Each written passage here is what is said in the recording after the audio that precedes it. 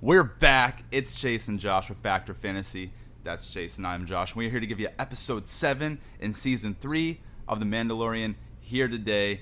A lot of real cool shit happens. I'm excited to go through it. As you guys know, last week Chase guided us through episode 6 with all the fun stuff from Jack Black and Lizzo and the Doctor from Back to the Future. So it's my turn to guide us through this one here, and I'm really excited to do so. But before we get started, I'm going to turn the floor over to Chase to say a few words.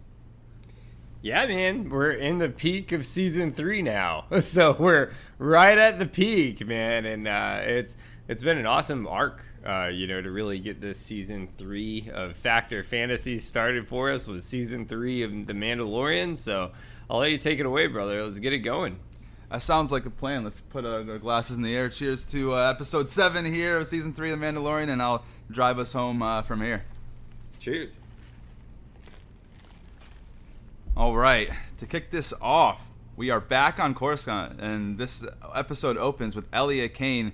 She's walking through some sketchy back alleys, and she comes across this droid bot that's hovering in air, and it has this red circular center beam. It approaches her, and the droid scans her, and she presents the code TK2755. Then the droid powers up, and it's a hologram communication with none other than Moff Gideon, the first time we see him in this season of season 3 of The Mandalorian. He tells her to report quickly because he's short on time. So she tells him that the pirates had trouble at Navarro. He's annoyed because she previously reported that the New Republic would not be sending help, and she tells him that it wasn't the New Republic but the Mandalorians that aided Navarro and Greef Karga. So Moff Gideon asks which Mandalorians specifically, and Elia Kane tells him that it was Bo-Katan, Din Djarin, and Din Djarin's covert. They were the ones responsible. And he is concerned because that shouldn't be happening since both factions are sworn enemies of each other, like the Night Owls and the Children of the Watch. So then Moff Gideon tells Elia Kane that he personally will deal with the Mandalorians. So he cuts off the hologram communication. He walks through his stronghold to a hologram meeting of other Imperial officers. They call it the Shadow Council. And they're discussing their undercover tactics to remain in the shadows but continue to gain strength. Now, this is something that was really, really cool. I really enjoyed this part specifically, is when Grand Admiral Thrawn is brought up. Anyone who is well-versed in Star Wars lore knows the badass that is Grand Admiral Thrawn, and we're getting some cool little, allusions to him coming up. So, Imperial Officer Captain Pellaeon said Grand Admiral Thrawn's return will herald in the re-emergence of our military and provide Commandant Hux enough time to deliver on Project Necromancer. Moff Gideon is a little bit skeptical about Captain Pellaeon's relationship with Grand Admiral Thrawn and asks when they can expect Thrawn to participate in the Shadow Council because, this guy has been talking about him, but they've never seen him. So he's wondering if, does this guy even exist? Are you as close with him as you pretend that you are? Or are you not pretending at all and you are and he's just, busy? Or what? So anyways, it just seems that Moff Gideon is a bit skeptical. So the captain tells him the success of this project relies on Thrawn's secrecy. But Moff Gideon thinks it might be time to look to new leadership, which some of the other Imperial officers agree with. So Commandant Hux asks Moff Gideon about Dr. Pershing and how that research he promised them is coming along. And Moff Gideon tells him that Dr. Pershing was captured by the New Republic and that the research is lost for now. And I honestly think what he's doing is he's planning stuff on the side that he's not including the Shadow Council in. But, maybe that'll come up later on.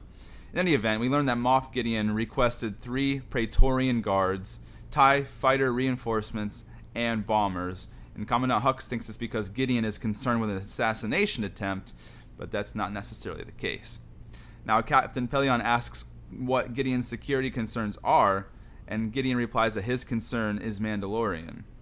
And Moff Gideon shares that he is confident that the Mandalorians are preparing to retake the homeworld of Mandalore, and Gideon tells him that they need to stamp out the Mandalorians now before they become a bigger issue.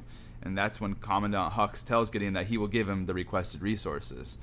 In just a little bit of a quick dialogue from Moff Gideon, cool little quote, he says, "We shall be rid of the Mandalorians once and for all. Long live the Empire." And that's when the title sequence hits. From there, the scene cuts over to Navarro, and they're cleaning up the main city after the big battle with the pirates. A large ship arrives on the planet, and I would call it the assistant droid to Greef Karga believes it's an Imperial shuttle. Grief Karga calms the droid down and tells him that the ship is actually a light cruiser and it's not Imperial. But the droid says that his data has the ship registered as Imperial, but Grief Karga replies that it was Imperial at one point in time, but to look at the bottom of the ship and the markings, and that you could see it had the Mythosaur marking on the bottom of the ship, meaning that it is part of the Mandalorian mercenary fleet. Now, the ship fleet lands, and the two factions of the Mandalorian meet each other for the first time. Paz Vizla tells one of the covert to take the children inside. There's a lot of tension built up. You can kind of see two sides of the same coin facing each other. They have like differences, and you can kind of see the underlying animosity and feel that tension. And it doesn't help that immediately Axe-Woves removes his helmet, and then all the other mercenary Mandalorians do the same. Probably not the best way to start with these guys, but it is what it is. In any event, the armorer breaks the tension by clanging her tools together and welcoming the mercenary Mandalorians, or the Night Owls, whatever you want to call them. At this point, Grief Karga welcomes Din Djarin back, gives him a gift of what looks like an expensive liquor, then surprises Mando with IG-11, but a little bit different, a little bit of tweaks. They call it IG-12 now, and it's essentially a someone that there's the Angellan inside of it that can control it. Almost, I don't know how to explain it the best, but basically someone sits inside of it and controls its movements and presses buttons to either say yes or no. So it's fully, operationally controlled by whoever's sitting in the pilot seat, so to speak. In any event, Grief Karga tells Mando that IG-12 is safe and that the pilot provides cognition because they removed the memory circuit altogether. So they put Grogu into IG-12, and Din Djarin thinks Grogu's too young to operate it. Grogu argues and starts using the droid's functions, and Grogu tries IG-12 out using Grief Karga's office. He's walking around with it. He keeps pressing that yes button. Yes, yes, yes. And eventionally he ends up kind of Grogu ends up getting his way, and he's using this whole robot IG-12 thing, and they're walking down the street after they leave Grief Karga's office. We have this really cool, almost reminded me somewhat of the old Disney movie Aladdin thing with the marketplace, and he's taking food and shit, and Mandalorian has to keep, but Din Djarin has to keep paying this guy some credits here for the stuff he keeps taking. He breaks that one fruit over the dude's head. It was a whole mess. Man, was like, this is not working for me, man. But he spoke too soon, because that comes up later on how real helpful this suit will become. In any event, the scene moves back to the Mandalorian camp. Bo-Katan addresses them all, telling them that it's time to leave Navarro and retake their home planet. And Bo-Katan tells them that she needs volunteers from both tribes. Din Djarin, there's a big long pause. No one wants to do it, and eventually Din Djarin is the only one that answers at first and says that he and Grogu will go. Then slowly after that, most of the important Mandalorians say that they will go as well, including Paz Vizla, Axe-Woves, Koska, and even the armorer. So good shit. The whole plan here is they're going to hover above Mandalore, and Bo-Katan's sending the scouting party to Mandalore's surface. Now, the scouting ship enters the atmosphere, and the Mandalorians and the scouting party drop to the planet's surface, and Bo-Katan tells them that they need to find the forge and create a safety zone, then start bringing down the settlers.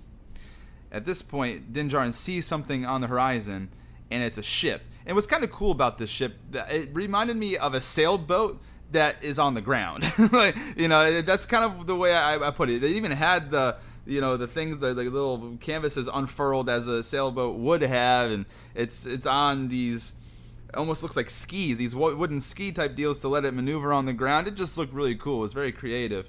In any event, the people on the ship call out asking if they have food, and they realize with the voice who's speaking back to them that it's Bo-Katan Kryze addressing them, and we find out that they are surviving Mandalorians that never left the planet even after the Great Purge. They end up getting on there, the ship. They come together, and the survivors pledge that their blasters still remain in Bo-Katan's service, and the scene cuts to dinner with these survivors. They tell Bo-Katan that this entire time they've been on the planet, they refuse to surrender, but Bo-Katan tells them that she actually surrendered. And this is the direct quote from her. She says, "That's not true. I did surrender. After our forces were annihilated in the Night of 1,000 Tears and defeat was imminent, I met with Moff Gideon. The ISB had reached out to me to negotiate a ceasefire. In exchange for submitting to the Empire and disarming, all remaining cities and Mandalorian lives were to be spared. That is how Moff Gideon came to possess a Darksaber. I didn't trust him, but it was the only chance I had to save our people. And then he betrayed me, and we were helpless to resist the purge of Mandalore. At this point, one of the survivors asks how the others survived. The armorer tells him that they were hidden on the moon of Concordia. And then another survivor asks if they were what's called Death Watch. And the armorer tells him that Death Watch no longer exists and that it's shattered into many warring factions amongst each other. This is where Bo-Katan tells everyone that it's always themselves that destroy them. And basically, when they're together, no other outside enemy has ever defeated them.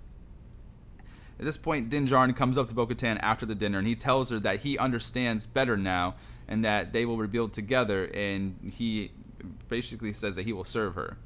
But Bo-Katan tells him that she isn't confident that she can keep everyone together because there's too much animosity across these factions, butting heads together already.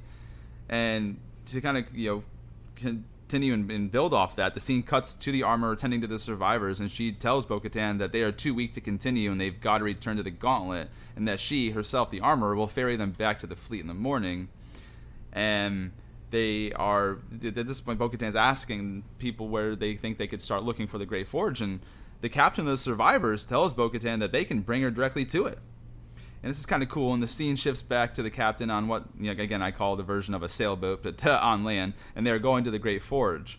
And this is where Paz Vizla and Axe Woves are arguing over the rules of what looked like Mandalorian's version of chess. I don't know what that was, but it was kind of cool.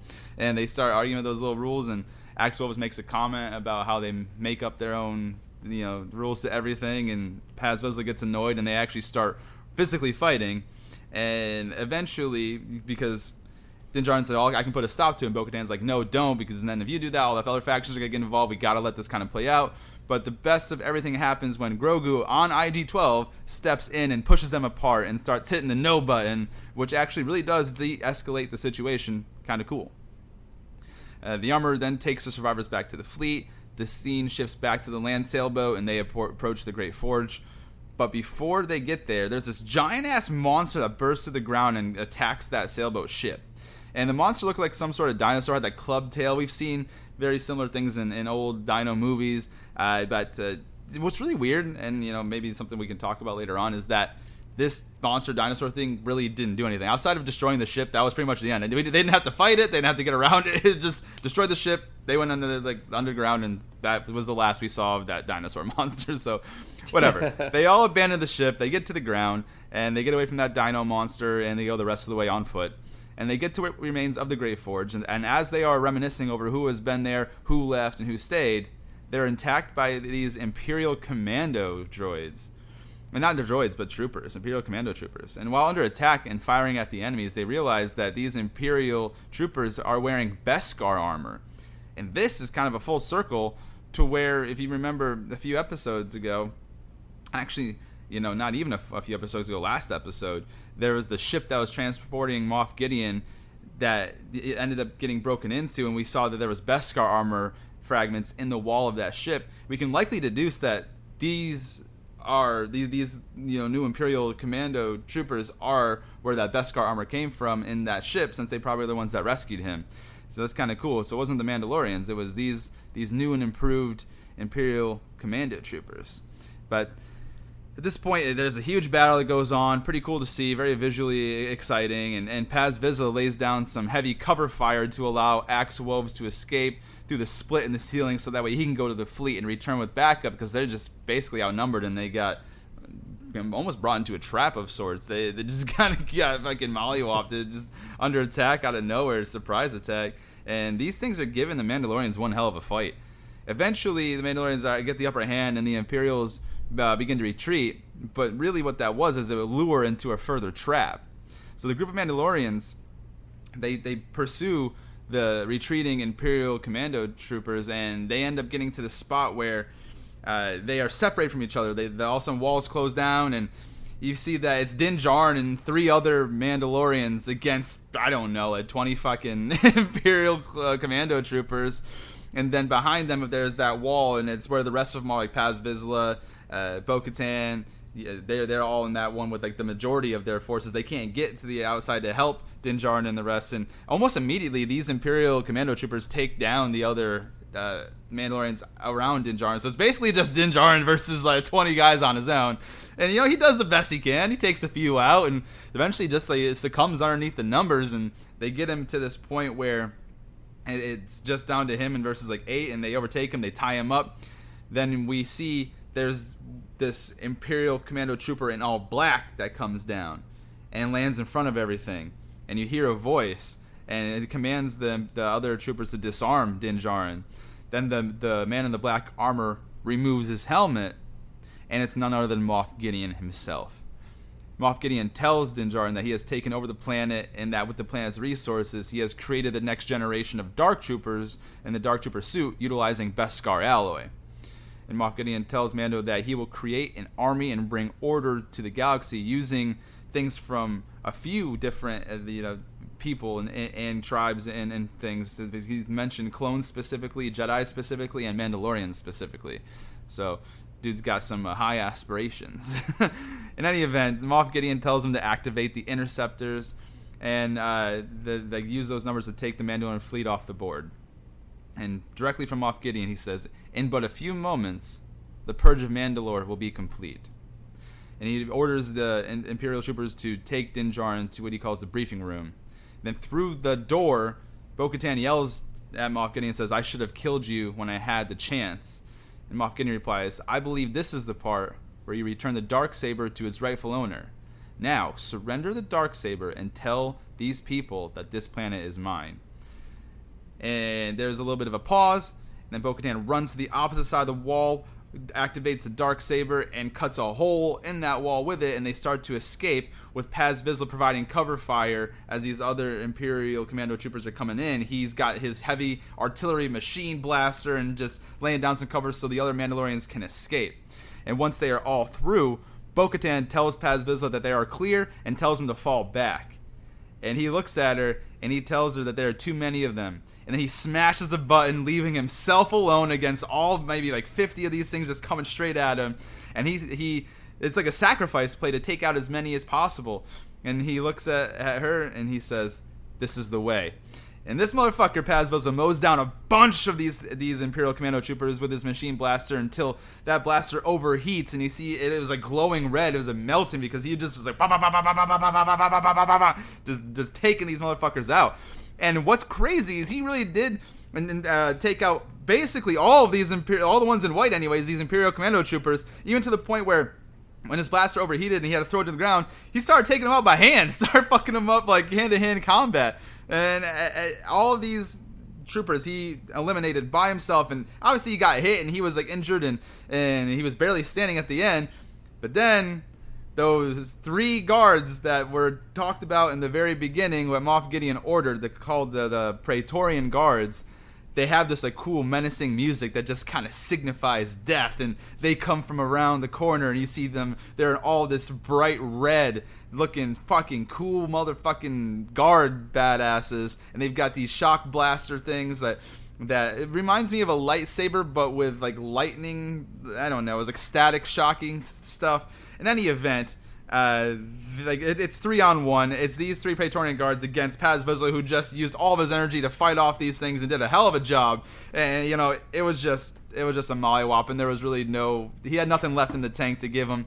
So these fucking guards whooped his ass in, and we always say that no one's dead until you see the body. Well, we kind of saw the body, man. those things like slashed him, stabbed him, jabbed him, fucking things in there until that dude was not moving on the ground, and he made the ultimate sacrifice so the rest could have an opportunity to survive, and did his thing, man. All respect to Paz Vizla, but he tries with all he had left in him, but those guys overpower him, stab him to where he's left on the ground, presumably dead, and that's where the episode ends. So that was kind of a quick overview of the summary of what we saw on screen. I guess I'll ask you, Chase, what were your takeaways on the episode? Was there anything else you wanted to add to it that you felt that I missed, or how'd it go?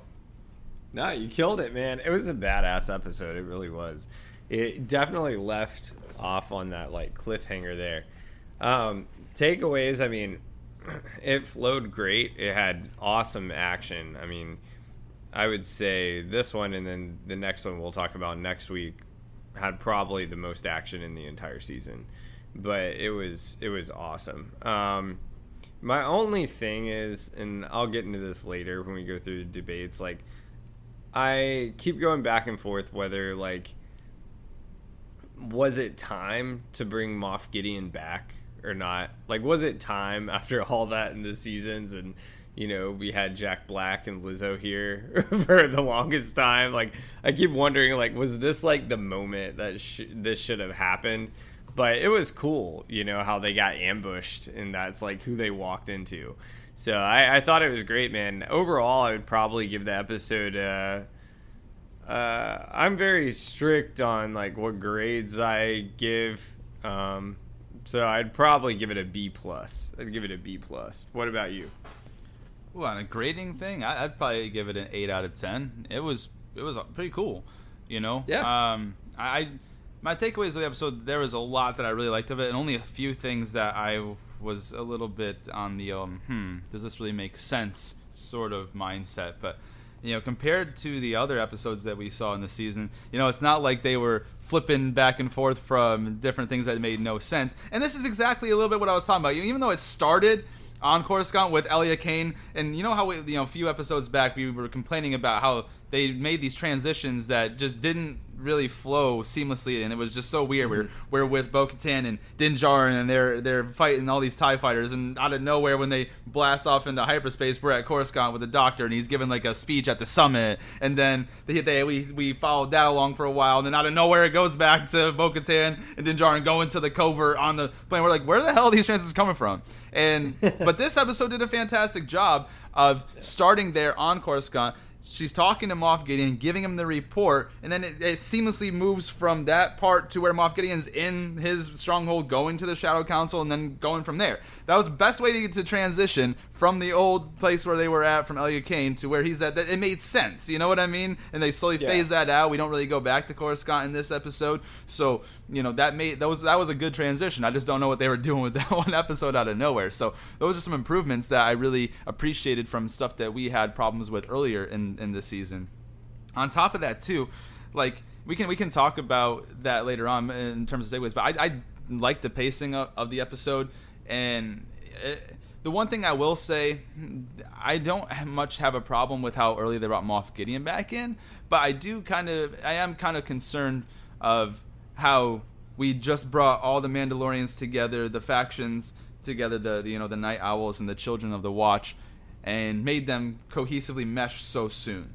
I think there should have been some animosity, some trials that had to overcome together before they were like, okay, we're bonded again. We are the Mandalorians. I don't feel as if we had that. I mean, we had that little game of chess and they were fighting and Grogu separates it, but you know, I don't think that with how much animosity they've had towards each other and how much Bo-Katan was concerned about not being able to, you know, get them all together because of all the differences they've had, I feel like we should have had a more build up to when they come together cohesively versus just we're all happy and fighting on alongside each other. We're brothers again in arms. I don't know. It seems like that part was a little bit rushed to me. Not necessarily the reintroduction of Moff Gideon. So that was, you know, one of my takeaways of that is, man, we probably could have played that out a little bit better. Made it so we're not really sure as audience members and people who are fans and watching the show, hey man, are these Mandalorians ever going to come together? Are they ever going to be on the same side? I really feel we should have had that build up and have those like questions that kind of creep into our head. But basically in the same episode, they landed on Navarro. They had that whole standoff. They took their helmets off. It obviously annoyed the original Children of the Watch Mandalorians. And from there, they go to their home planet, and they have this chess match, and they start fighting. Grogu separates it, and all of a sudden they're good. Like, I don't know, man. I think all in that same episode, that's where all the differences were squashed, and when we're all together again. That did bother me a little bit. So, you know, that was my biggest issue with this episode specifically. On that. Outside of that, though, I do love how they pulled everything back from the beginning of the episode for the full circle moments of all the things that Moff Gideon requested from Commandant Hux, right? We got the TIE fighters, the bombers, the Praetorian guards, and all those things came full circle at the end of this episode. Like, oh shoot, now we know why he wanted those things. Moff Gideon had this whole plan like the entire time. It was great. You know, he's a very smart, sharp guy, very intellectual, and had an idea of how he was going to take them out, and was very, obviously at the end of this episode, we don't know how it's going to end, but so far his plan's going as planned, There's just a few hiccups here and there, and we'll see how it plays out next week, obviously. But, as far as it goes, this episode is the oh shit episode. Like, dang, one of the major Mandalorians died. Like, Paz Vizla. Are they gonna get out? Are they gonna escape? They're under. They got these 3 guards that look invincible. These 3 red guards. All these Imperial Commando troopers have Beskar armor, so they're essentially on par with the Mandalorians outside of maybe fighting skill, but their armor is at least the same, so it's gonna be a lot harder to take these out. And they're outnumbered. The Mandalorians are outnumbered by these things. We're in this moment. I wouldn't quite say it's to the extent of Infinity War, where they lost half of their forces or anything, but it's definitely along those. So this is that episode that is like, shit. Are we good here, or are we fucked? And I love how it kind of left off with you just see Paz Vizla's body on the ground after he sacrificed himself to make sure everyone else had a chance. So I liked the episode overall as a whole. Some things I really liked, some things I'm like, probably could have done a little better. But like I said, in terms of a grading, I'd give it an 8 out of 10. Yeah, it was a great episode. Do you want to go into the debates or anything else you want to talk about before that? Yeah, no, I was just kind of curious on everything we just kind of went over, what your thoughts were on some of the things that you liked versus didn't like. How I mentioned I thought that the Mandalorians were brought together a little too soon. Like, was there anything else that you noticed in there that you're like, man, this should have been tweaked, this should have been this, anything that kind of stuck out to you?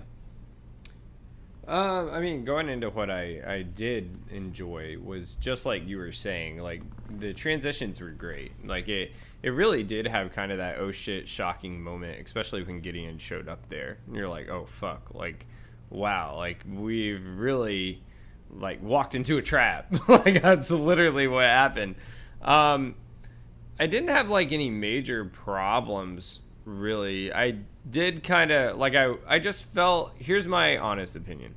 I feel like it's kind of like they started off slow through the season, and then all of a sudden they're trying to like rush through it, is what it's kind of giving me that vibe. Like with how the creeds are now like all meshed together, and how we were talking about before on this show, like all of a sudden everyone's just gonna decide like take their helmets off is fine and everyone gets along now and everyone's one big team. Like, I don't know, I'm okay with it because there's bigger issues I can ever, like there's other shows that have bigger issues then I can like just pick something out and like go hard on it and be like, hey, this is bullshit. I can get over it. Like I'm not that big onto it.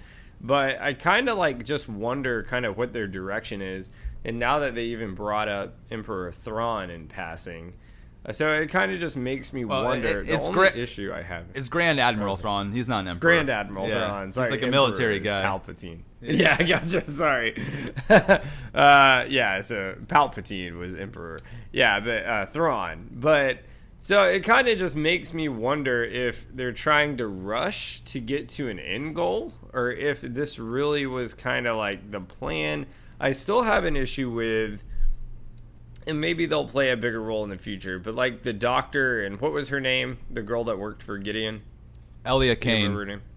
Yeah, Elia. So I still kind of, my issue is I wonder if they were actually necessary. Like, could you have maybe like transitioned that in a different way versus having a whole episode about that? Unless like the clones really are going to play that big of a role here, which, yeah, we've saw some things about how they've, things have happened. But for instance, like if you really were trying to speed it up, you could have cut that whole fucking episode out. They walked in, they saw some clones that Moff Gideon was using in some tubes.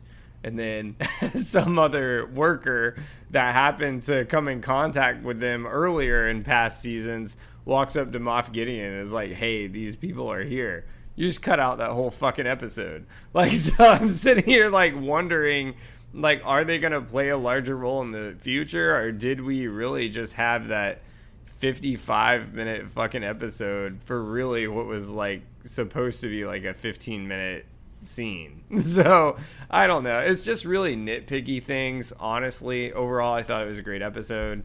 But that's kind of some of my questions to you. What are your thoughts on that? My biggest response to everything is to the last point that you made about the episode where we've got the Doctor and Elia Kane and why that was necessary is I definitely think that the clones are going to play that big of a role. But the one thing we don't know is how many seasons of The Mandalorian show they're planning on having. So if they're only planning on having like 5 seasons, we got to kind of move along, especially when there's only 8 episodes per season.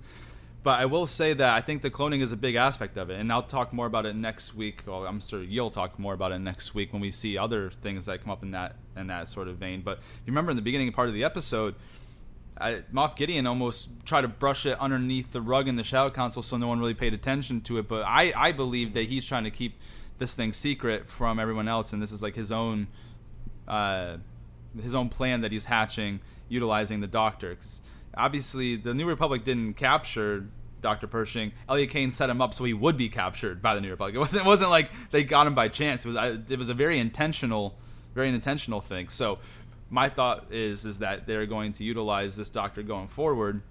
After this Doctor probably is going to have a bad taste in his mouth, the New Republic, after he got his brain fried. And I remember the New Republic told him, hey, it's not going to hurt. You're going to feel a sensation.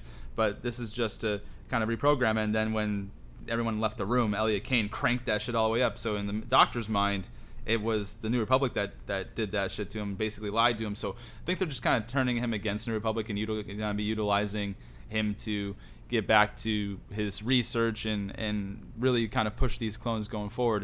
And there's another big aspect of this I'll talk about next week when we get kind of towards the end of next week's episode, talking about these questions and these debates and stuff. There's something that we always say here, and I think that's going to come into play later on. And so I do think the cloning is going to be that important. I think that's the entire, outside of the Mandalorians retaking their home planet and becoming a civilization that governs themselves once again, I think the biggest part of this show is the cloning, because I believe that this is where, at the very end of the Mandalorian series, however many seasons it goes, I think we're going to get to the part where the New Order, or the First Order, whatever it's called, I think it's the First Order, but the First Order starts coming into play. And I think a lot of that is going to be what we're going to see here is the origins of what they were able to finally accomplish with the cloning, which would probably lead us to deduce that the main big bad guy of the, well, I guess in the first 2 movies of the sequels, that got all, we don't need to rehash that, but I think it's going to come, a lot of things are going to come full circle later on. So I do think that cloning is going to be a huge aspect of this show, and that's probably why we needed that episode, and we'll probably get more of that going forward in this series. So that's my answer to that. As far as everything else, you kind of like just reiterated some of the things that I said with the Mandalorians, them meshing together out of nowhere, and the pacing of this season seems to be interesting. This specific episode wasn't bad outside of that, but those are just kind of like my thoughts on that end. And that being said, unless you have anything to add to that, I'd say we kind of kick it into the debate aspect. Let's do it, man. Cool. I'll have you start us off, brother. What are the debates you got for me today? My big debate for today is, since Grand Master, is that what you said? Grandmaster Thrawn? Grand Admiral Thrawn. Grand Admiral. Now, Grand Master would be sick. I guess that's like Grand Master Yoda. Anyways, Grand Admiral Thrawn. What role do you think he's going to play in the future? And do you think he's going to play more of a villain type role, how Moff Gideon has? Do you think that there is a possibility that, for instance, and this is kind of out of left field here for this part 2, but they have mentioned him in passing, that he might be mentioned in the Ahsoka series. Do you think that the Mandalorian series, they're going to try to do this like Marvel and try to tie it into some of these other Star Wars series? And what role do you think Thrawn is going to play in The Mandalorian specifically? I'm going to answer those questions in reverse. I'm going to answer like I do absolutely think they're going to do a Marvel-esque thing where they're going to tie a bunch of these series together. And it makes sense because if anyone's watched the Clone Wars, which is the animated series that they had out, you see Grand Admiral Thrawn and you see Ahsoka, so that they're definitely adversaries. And I don't want to ruin that for anyone to go watch it if you haven't. But in any event, I do think that they're going to end up tying a lot of these together. Maybe not cohesively, but I think there's going to be little like winks and Easter eggs that lead back and forth from each other, because Ahsoka initially came up in The Mandalorian. You know, she was in season 2 of The Mandalorian, and she's going to have her own series now coming up in September, I believe it is. And so, yeah, and obviously we've seen.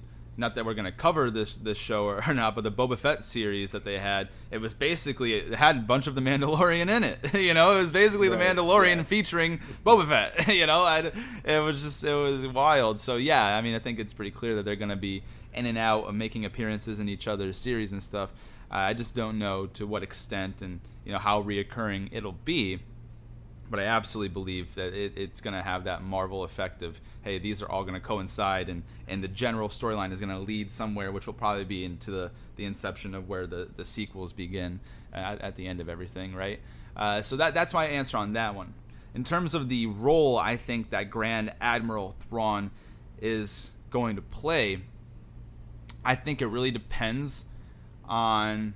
I can't say this week. I can say it next week, but it really depends on the outcome of is there a certain somebody still around somehow, some way.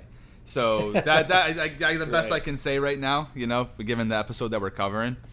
But I can absolutely see Grand Admiral Thrawn, and keep in mind he's a military commander, so he's he may not be the most intelligent or whatever. Like he's not a genius at some level of these supervillains are, but he's gonna be one hard motherfucker to take down when it comes to like combat, because he's a badass. And I won't give anything away on that end if you haven't seen the Clone Wars. I will say this though, that he has the potential to be the next big bad villain if that's the direction that the series goes. He will be the main bad guy if events last week actually happen the way that it looks like on screen. I'll say that. So yeah, he has the absolute potential to be the next big bad guy that we've got to overcome, and that's not going to be an easy task for anybody. And that's, again, to your point, this is probably going to take a few different types of in and outs between these series to take this guy down, because I'm going to assume, I don't want to. This is just out of my own. I have no inside knowledge on this, but I'm going to assume that Ahsoka's going to need to be involved. Some of the Mandalorians are going to need to be involved. Like it's going to take, if they say it takes a village, it's going to take a village to get rid of this motherfucker. So that's what I think on that end. For just answering those questions on what role I think Grand Admiral Thrawn is going to play. Well, actually, that's just me saying what he could be. What I think he's going to be is, if he's not the top villain that you've got to overcome, he's going to be the second in command at a very, very high level. So that it's still, no matter what, if you want to, I don't want to say it like this, drawing comparisons, but if I were to draw some level of comparison, maybe you could think of how Ronan, it was like Thanos' right hand in a way, and he's kind of a beast in his own right. So it just depends on what route that this series wants to go. Do we keep a certain somebody around? Do we move on from that and think that what we saw is what happened? It just depends on what direction the series wants to go. But he could be the next guy, or he could be the high second in command. Those are like my two quote unquote predictions of what I think. So give me your thoughts on it.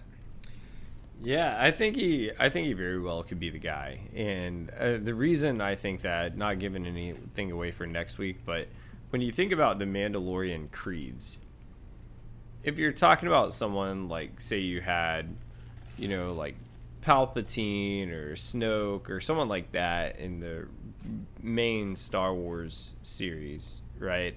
Like, I feel like they just don't have the force to go against someone like that. Like, that would take, like, an army of Jedi or something like that. Like, something that's really almost, like, has that supernatural element, which I do think that's where it will, to answer kind of like how you did the second part of that first, I think that's where they are going to have, in a way, start to try to make this more like Marvel, where a series crosses over. Like, maybe you get Ahsoka that comes back at some point, and she is like that powerful Jedi that can bring that force to try to help them out. But especially starting out, I think he will be that guy, because he's already kind of been mentioned in passing, but he'll be brought up slow and just kind of, like you said, like maybe a second in command, and then, you know, keeps growing his army. But the Creeds, like, that's really what they thrive at going up against. Like, it'd be a tough ass task, but when you think about how they're mercenaries and most of them were like bounty hunters, you know, that's kind of like a realistic military combat with like two armies. Like, it would take a lot of strategy, almost playing like chess against each other, versus just like swinging, going blow for blow or lightsaber to lightsaber, you know. So I think he very well could be, and I think it could actually take a very dark turn, which I think would be really cool, really an interesting take on things. It just depends on how dark they would want to go with it, being Disney. But yeah, just a thought. I think he very well could be kind of the next big villain of the next seasons forward. But then again, who knows how long they want to drag it out, right? I mean, you would really have to make some big jumps if you're doing like 5 seasons. But I mean, maybe they do 5 seasons and then it's like Marvel and the Mandalorian's over, but really Din Djarin and Grogu are just in the Ahsoka series. So who really knows? But yeah, what debates did you have for the day? Well, also, I want you to comment on what you think about Grand Admiral Thrawn's specific character going forward, and what role you think he's going to play. You kind of agree with my assessment there, or do you have some other thoughts on it? What do you think? Yeah, I definitely agree with your assessment. Like, I think really right now, though, they kind of see him.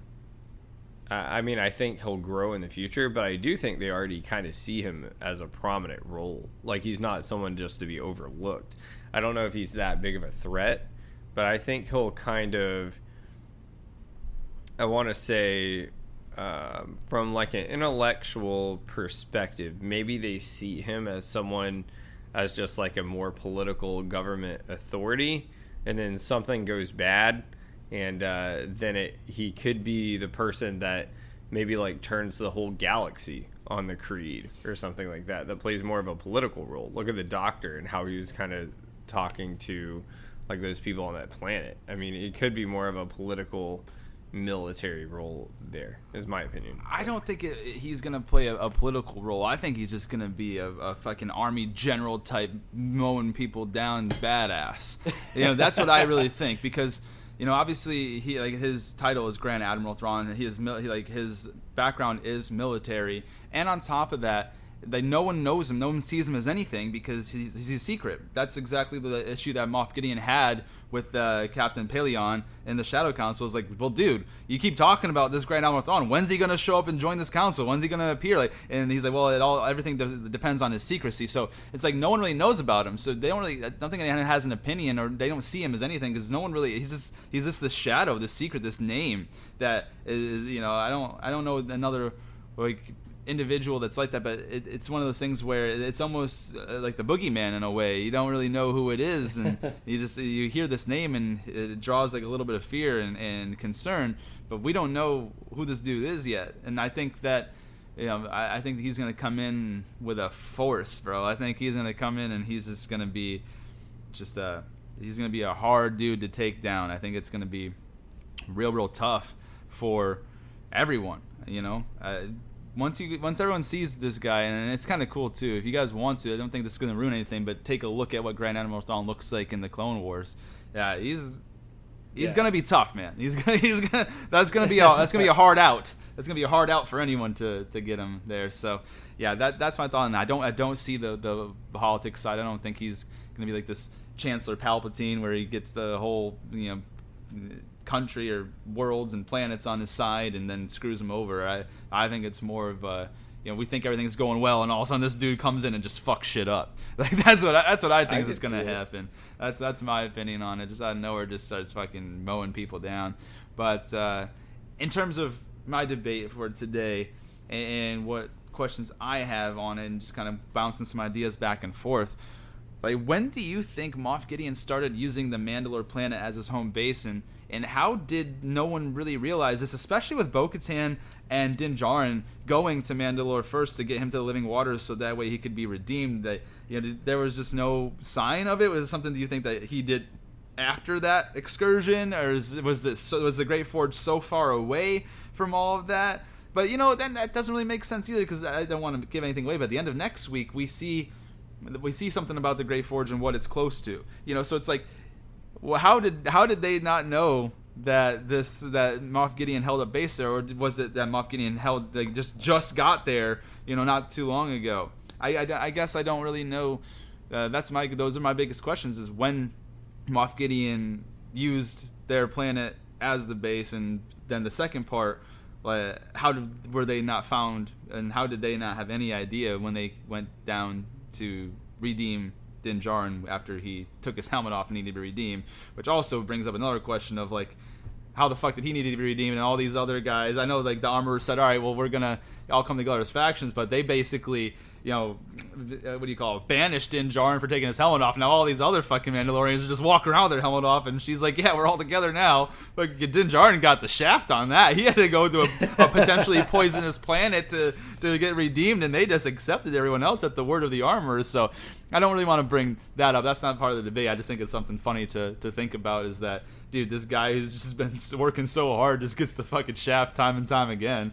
Everyone else gets a free pass. All these, like, helmets getting taken off, and they're like, nah, man, you're an apostate. You can't come back here. But all you other Mandalorians, though, that take off your helmet, you're fine. But Din Djarin, you're not fine. You gotta go get redeemed, brother. And so, in any event, no, I guess my biggest questions are, what the hell? Why did they not know, or how did they not see anything of Moff Gideon having a base there? And on top of that, how long do you think he's been holding his base there on the planet Mandalore? Yeah, that's so. I basically, and first, I kind of actually want to, that first debate we were having, I want to kind of ask you a question about it to kind of end that debate there, and then I'm going to go into this one, answering it with two different answers. So it's kind of like a little bit of a three-parter here. So this might be a little long-winded, but I'll go in pieces so everyone can follow along. So, and then the question I have about Thrawn, first going back to that real quick, is to kind of rebuttal against your thoughts of him being just like a damn force, like a military force. I could absolutely see that. I just wonder, like, how he's going to play a threat, or like how he doesn't get along with the Creeds. Because with him being a military badass anyways, the only idea I would have of him being a problem would be maybe he doesn't agree with, like, their bounty and customs and shit and the way they do things that way. But, like, how have they, like, pissed him off? Like, I would see more of maybe, more of, like, the Jedi and shit, like, pissing him off with the Rebel Alliance, versus you see, the Creeds. They're not exactly, like, here's my thing. Like, Din Djarin, we see him as a good guy because he has, like, Grogu and stuff. And, of course, like, Bo-Katan. We see them as the good guys, right? But looking from an outside overall perspective, the Star Wars Galaxy universe doesn't exactly look at them as good guys. They're kind of just, like, there. Like, back in the day, you look at, like, season 1 of The Mandalorian, Din Djarin was taking people in on bounties and saying, I can bring you in warm or bring you in cold. He truly didn't give a fuck. Like, it's not like they're exactly nice people, is what I would say. So I don't really understand how they would maybe play a threat to him. So that's how I'd feel like he would probably have to move kind of up the ranks. Can you respond to that? And then I'll answer your question there with that kind of two-part answer. For sure. So I think this one has a pretty simple answer. It's just the fact that I don't think the Mandalorian specifically is going to be something that Grand Admiral Thrawn is just mad at and wants to take out. I just think that he wants the Empire to take back over. And part of that is going to have to be defeating these Mandalorian who seem to be working alongside the New Republic in certain ways, and we're going to see that a little bit more next week too. But every time it's come up against like Imperial or New Republic, it seems like the Mandalorians have taken the New Republic side. They want to get rid of the Empire in a way because the Moff Gideon and what the Imperials did to their home planet, it's almost their like way of revenge and like driving these people out, so that way there's no problem going forward, and it's like starting over and starting fresh. So I don't necessarily think that the Mandalorians specifically are going to be something that Grand Admiral Thrawn wants to eliminate because of who they are themselves. It's going to be more of a Grand Admiral Thrawn wants the Empire to rise to power again, and they're going to be an obstacle to overcome to get to that main goal of having the Empire in power again, if that makes sense. Yeah, I could. That makes sense. I could see that. So then for your debate you had here about like how did they not know like this is where he put his base, I think part of it's a little bit of a plot hole, but I guess like maybe Moff Gideon's like super secret about shit, because when they went there in that episode, there was nothing there. Like there was like fucking nothing there. You're running into cave trolls and shit. Being realistic, if Moff Gideon making that his base, the minute he ran into a cave troll, he's just gonna cut their fucking heads off. Like, get the fuck out of my way. Like, I don't have time to deal with it. So I don't think there would be any cave trolls. I mean, I guess like in the mines, I'm gonna be generous here and give them benefit of the doubt and just say maybe he made it on like a different side of the planet. It was like super secret, and he thought, and that was very genius idea, because it was kind of the reverse psychology, because it's like, wow, if they don't think their planet's inhabitable, I can keep spreading this rumor and make my base there. That's kind of my thoughts on that. But at the same time, I do honestly think it's sort of part of a plot hole, and bringing up plot holes in transitioning, where transitioning makes sense. This is the transition that makes sense. I think it's also part of a plot hole that Din Djarin had to go fucking bathe there, and then all of a sudden Bo-Katan, like, they just decide, like, the armorer just decides, she's the way, and that she can take her fucking helmet off. So now you have all these different people taking their helmets off. I think they really fucked up with the helmet off thing. I think, like, in season 2, when he took it off for Grogu, like, it was like that moment.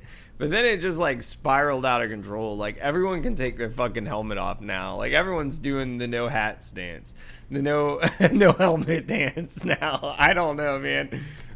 Maybe next season, everyone can take their pants off, and then they'll do the no pants dance. It doesn't make any fucking sense to me, but I'm gonna roll with it, because I'm just looking at this as like, this is a show for everyone to enjoy, and it had some badass moments. It's not necessarily as in-depth as like Game of Thrones or like The Witcher is with politics and shit. So maybe they just decided like, hey, like, I think it'd be cooler if like no one wore helmets anymore. Let's get the Jaime Lannister suave hair going. I have no fucking idea, man. I thought it was stupid. Now it's a waste of a fucking episode, really. Because on top of that, if you really want to get fucking into this, like, they had that whole episode, and then you saw the Mythosaur there, and we haven't heard shit about it since. We haven't heard shit about it since. So my response to that little end thing, that little side piece of your debate there, is I think it's clearly a plot hole. But to answer your direct question on how did they not know his base was there, I think it was accepting it as it is, that it's probably a plot hole. I'm assuming that the reverse psychology of this rumor that was spread, that the planet was uninhabitable, maybe because it is such a big planet, he made a base somewhere where no one really could see it, because it's such a large planet, and they only wanted to go so far, like into the mines, because they assumed it was uninhabitable. So he didn't go to the mines and kill the cave trolls because he didn't feel like dealing with it. So that's my answer to that, man. That's the only answer I have, because I thought it was fucking dumb. Yeah, I guess the biggest question we need answered as people who watch the show is, how long does time pass per each episode? Because, when he went to the living waters and was redeemed, when him and Bo-Katan went there, I think it was episode 2 of season 3, and so we've had 5 episodes since, and I don't know how long time passes. Like, if it's a few years, it's a possibility that Moff Gideon could have came and built his base after Din Djarin and Bo-Katan went and did that whole thing. But if it's a couple months or a couple weeks, that doesn't really make a lot of sense of how Moff Gideon was able to get there. I think that all depends on how long Moff Gideon was building that base there. And on the other part, the thing that you said that it could be on the other side of the planet, that's my initial thought too, except not to give any spoilers away, but for next week, we see there's something gets lit right in front of Living Waters, and that kind of almost contradicts, because they were looking for something called the Great Forge in this episode, and the survivors of the ones that stuck on the planet, like they knew where this Great Forge was. But then at the end of next week's episode, we're going to talk about, we see the Living Waters are here, and there's something else that gets, I'm just talking about, that gets like lit up, and they're right there, like they're next to each other. So they're next to each other. Are they really on the opposite side of the planet? And if they're not on the opposite side of the planet, how the fuck did you not know his fucking base is right there? Like, there's a few things that I had some questions on. That's exactly why I want to bring it up in debate, because it's like, it could potentially be a plot hole. Maybe there's a simple answer, and we're overlooking at it, and we're not, maybe we're overthinking this, and it is what it is. But these are just thoughts and questions that come to me. Is just, when did Moff Gideon start this base here, and where on this planet is this base? Because it seemed when they were looking for the Great Forge, and when they started going towards it, that's when they got ambushed by these Imperial Commando troopers, and then they start going through that whole thing of them retreating, and then they run and go after them and get lured into this trap, and that's where they see this whole damn base. You got the TIE fighters there, you see all this thing. They even Bo-Katan's like, what is this? This isn't here before, or whatever. So I guess it just really depends on how long the time passes and how fast time passes between episodes in The Mandalorian. So,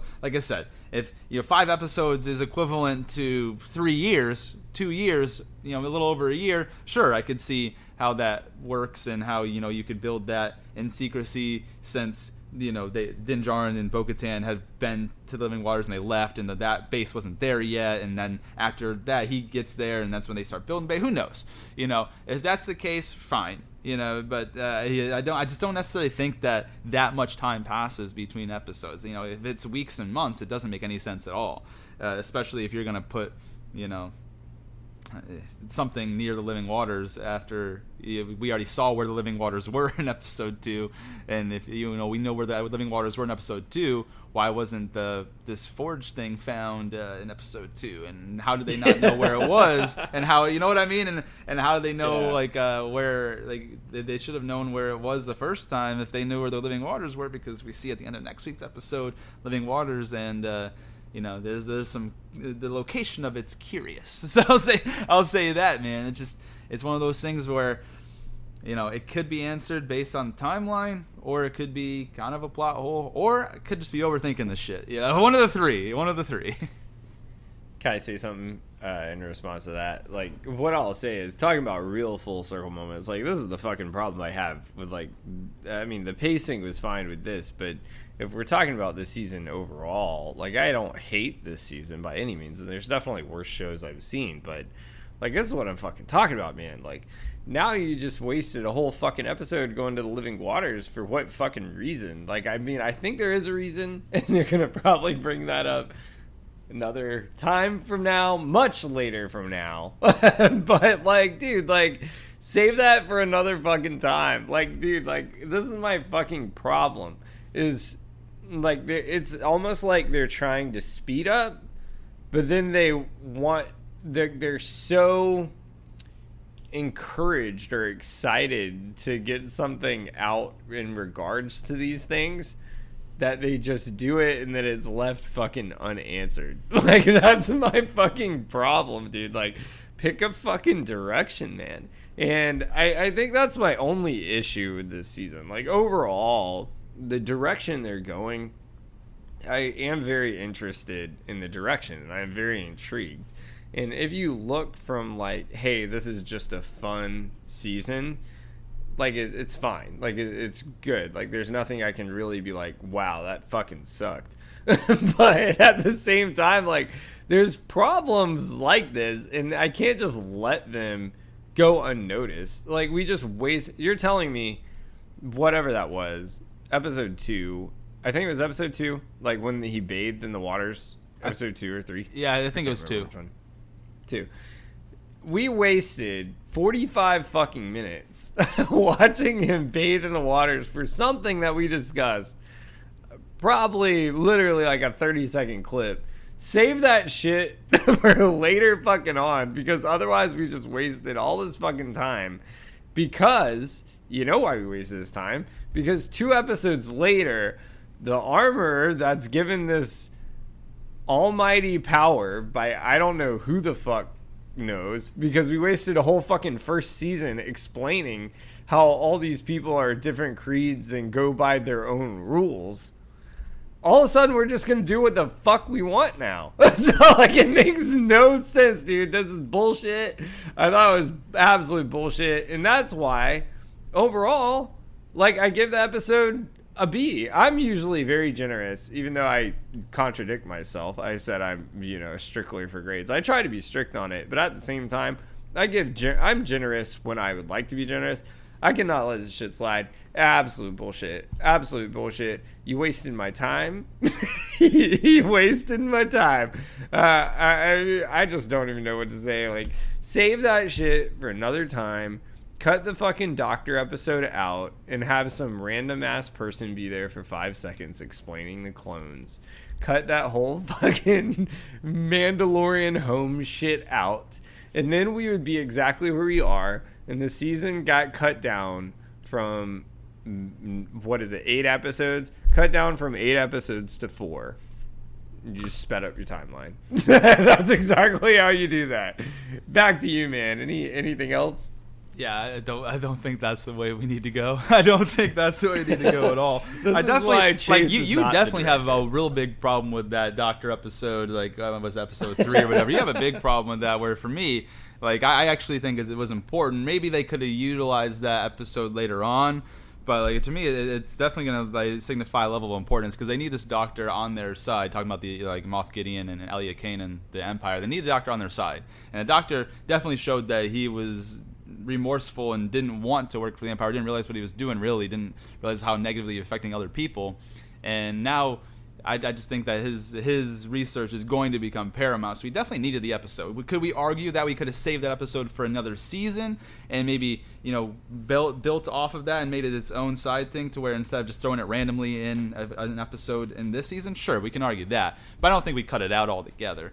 But then the one thing I will agree with you is this whole apostate thing with Din Djarin, of making this guy banished from his covert and going to this living waters stuff and having to bathe in it and going through all these perils. Almost died trying to do it because he got captured by that spider robot thing. And then, like you said, 2 episodes later, Armor's just like, hey, some people want helmets off. Take the helmets off, baby. Let's go. Like that part is super annoying. I don't like that at all.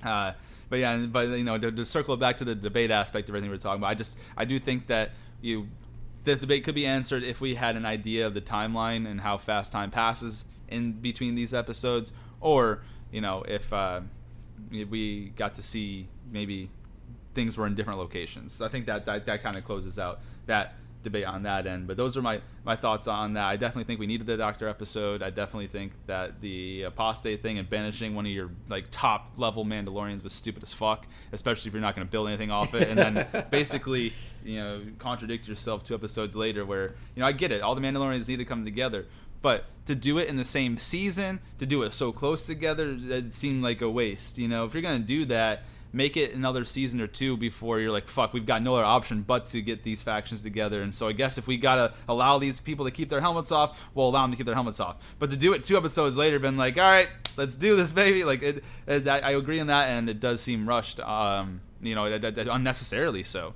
The Mandalorian is probably the top new show on Disney Plus, period. It's probably the highest viewed show on Disney Plus. So it's not like they're running out of budget or they're scared that this show is going to get canceled.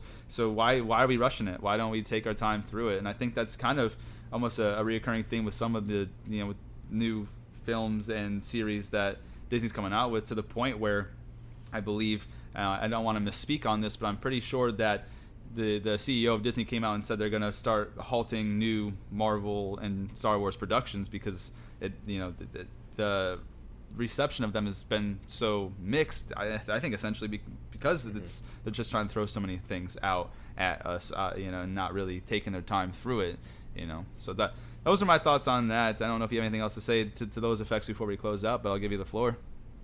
Yeah, just last thought before we close. I want to ask you a question. Thinking about that episode where he bathed in the waters, was that whole episode really made for the cyber spider, just so then Bo-Katan can get the Darksaber and it was passed along? Like, maybe we're looking at this the wrong way. Maybe they actually came up with that bullshit just to run into the cyber spider, which then we're like, why the fuck did you choose that to be the way she got that thing?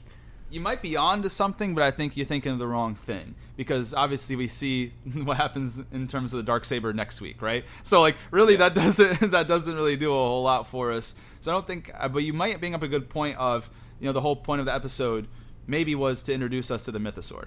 That might be what the whole point was. I don't necessarily think it's a Darksaber. I think the whole point of that may be to introduce us to the Mythosaur and let us know that mythical creature still exists and that could come into play later on. That might be, we might be thinking about it wrong, and that might be the reason, that episode was necessary. Mm-hmm. So that would kind of make more sense to me than the Darksaber, is that we needed to have an idea that this mythical creature still exists and could come into play later on when needed. So, yeah.